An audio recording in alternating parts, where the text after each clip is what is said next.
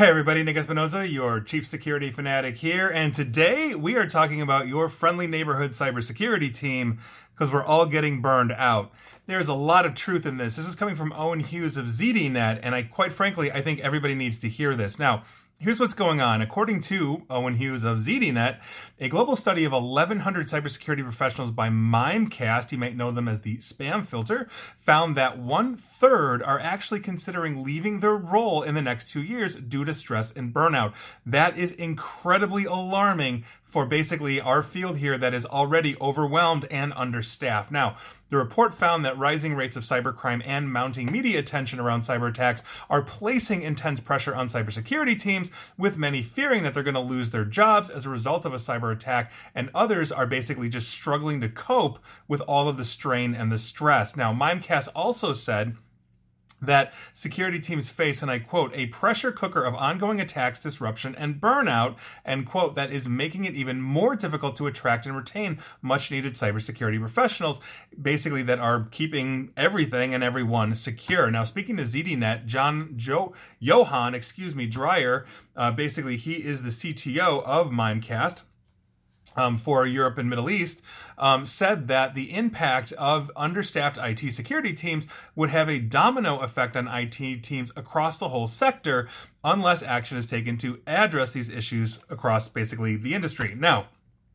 nearly 2/3, or 64% of cybersecurity leaders surveyed by Mimecast said they had experienced at least one ransomware attack in the last year. 77% said the number of cyber attacks against their company had either increased or stayed the same since 2021. Now, these attacks have had personal consequences for well-being of cybersecurity professionals.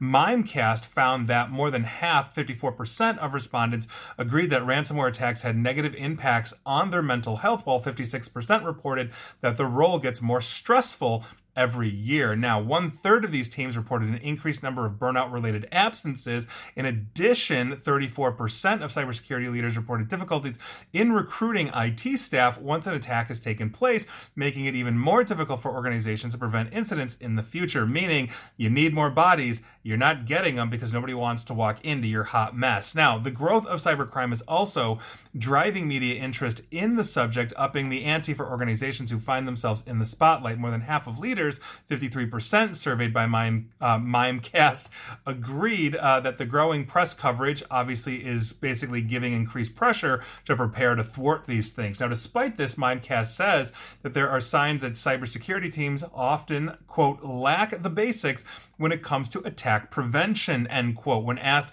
what additional resources they need to prevent and prepare for cyber attacks, almost half of cybersecurity leaders said they need to update their security systems. That was 46%, and an additional 46% cited better IT security awareness training for both end users and all types of employees as well. Now, accountability might be another barrier to basically greater cybersecurity awareness, because Mimecast found that IT security leaders felt less personally accountable when an attack succeeds. 57% reported they would feel very responsible in the event of a ransomware attack, compared to 71%. Meaning, are we passing the buck? Are we burned out? There is a lot to unpack here, but I think the bottom line is this is absolutely right. I think this is essentially what we are seeing. One, according to an ISC2 report earlier this year, we are down in cybersecurity alone something like 72 million bodies worldwide, and everybody's hacking everybody right now. And so it is exhausting. I consult with businesses on cybersecurity. I consult with IT directors, CIOs,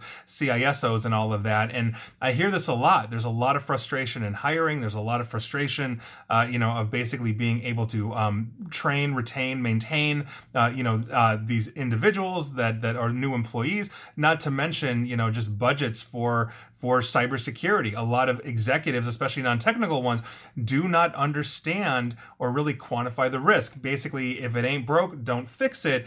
When we are innovating in cybersecurity in a way standard technology tends not to innovate, because we never know when that 15-year-old kid's going to break Google. We have to pivot on a dime and figure out what on earth just happened and then come up with a new defense for our organizations. Not to mention the fact I've been involved in an absolute ton of data breaches because we get that call. Oh my God, Nick, help. I've never worked with you, but I listen to your radio show. I've seen you on stage, whatever it is. Please help. And so we get thrown into a lot of these. They are stressful for everybody. It's one of the worst days in somebody's business life. And so yes, this is a very stressful and time-consuming job. There is a lot of burnout in this as well. It can be exhausting, and everybody needs cybersecurity help. We're in high demand right now, and there's not enough of us to go around. So like I say to my audiences, if you want your kid in college basically to get a really good paying job and get off your couch as soon as they're done, put them into cybersecurity. We need all the help we can get. And even if they suck, they're going to get hired right now because, quite frankly, we're going to train them. We're going to retain them. We're hopefully going to maintain them as well.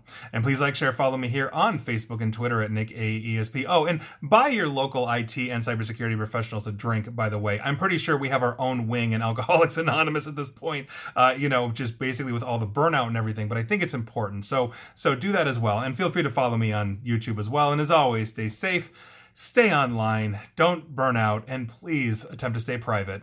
Thanks, everybody.